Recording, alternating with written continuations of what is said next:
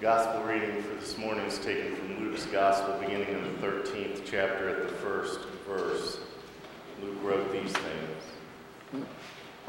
About that time, some people came up and told Jesus about the Galileans Pilate had killed while they were at worship, mixing their blood with the blood of the sacrifices on the altar.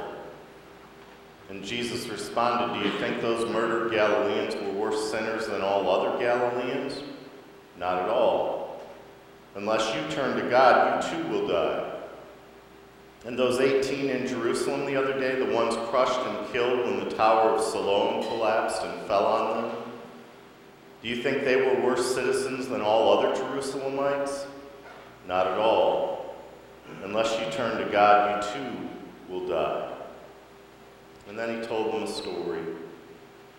A man had an apple tree planted in his front yard, and he came to it expecting to find apples, but there weren't any. And he said to his gardener, "What's going on here? For 3 years now I've come to this tree expecting apples, and not one apple have I found. Chop it down. Why waste good ground with it any longer?" And the gardener said, "Let's give it another year. I'll dig around it and fertilize, and maybe it will produce next year. And if it doesn't, then chop it down." And this is the word of God for the people of God. Thanks be to God. Amen. Would you pray with me, please? Oh, gracious God, we give you thanks for all the blessings of this life, for family, for friends, for home and food and work, for the coming spring, for the gift of your Son who leads us in this life. Fill us with hope, fill us with kindness, fill us with gentleness, fill us with your love. Open our ears, our minds, and our hearts to your word for us this day. Amen. Now, I'd like for you to imagine with me for a moment that Jim is on his way up to the pearly gates. And you know there aren't really pearly gates, right? It's just a way of talking about things that we really have no other words for, but we just imagine with me for a moment. So Jim's a bit nervous because he hasn't been to church since he got married, and that was the shortest wedding service ever. Well, he finally does get to the pearly gates, and St. Peter goes down the list of all the Jims until he finds this particular Jim Miller. Oh, well, you see, there's a Post-it note here that says Jesus would like a word with you. And Jim starts to beat up in a pretty good sweat. And Jesus comes out and says, "Jim Miller, where have you been? What have you been doing? I've been trying to get your attention for years." What do you say at a time like that? "Well, I've been home sleeping and reading the paper."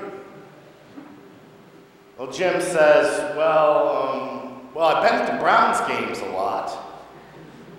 "Man alive," Jesus says, "didn't the Browns have another terrible year?" And Jim begins to realize that Jesus isn't really mad at him. "You know, Jim, I had so much joy for you, but you kept avoiding me. I had so much to give you in life, but you kept on paying no attention. Now, you're not going to blow me off again, are you? You will come in, won't you?" Now, it's all imagination, well, except the Browns, of course. But there is truth in it. I think paying attention to God isn't so much about keeping the rules. It's about finding more joy in life. But you know, we aren't the only ones worried about doing the right things or being where we're supposed to be. Because there was a group of Galileans whose blood Pilate had mixed with their sacrifices. Now, we can assume that they were murdered by Pilate while on a pilgrimage to make a sacrifice at the temple in Jerusalem. And then there were the 18 who died when the Tower of Siloam fell. And when we hear about these kind of bad things, we want an answer. And any answer will do sometimes because we just want to know something, even if it isn't totally right. We just need some kind of explanation. So why do bad things happen? Why did Pilate murder those particular people? Why did that tower fall? And how can I avoid such things happening to me and the people that I care about? And the answer we seem to have made comfortable for ourselves is that those Galileans and those 18 under the tower, they must have done something. Because we want bad things to happen to bad people. Suffering should be deserved because we see it as a form of punishment. And we're free and clear as long as we keep to ourselves and pretty much stay out of trouble. And in some instances, if we're honest, the Bible kind of backs us up. We read in Deuteronomy that disobedience results in punishment not only for the disobedient, but for their children, even to their grandchildren. But Jesus doesn't buy into that. Do you think these Galileans suffered like this because they were sinners? And Jesus turns the table and says, I'll tell you what, unless you repent, you will die just like they did. And Jesus calls us to focus on our own lives, to take control by concentrating on our own journeys. Because like it or not, death is always close and not always easily controllable or easily explained away. But we can be certain that death happens and will happen to each of us. It can happen on your way to church. It can happen when you're standing under a tower. It can catch you by surprise.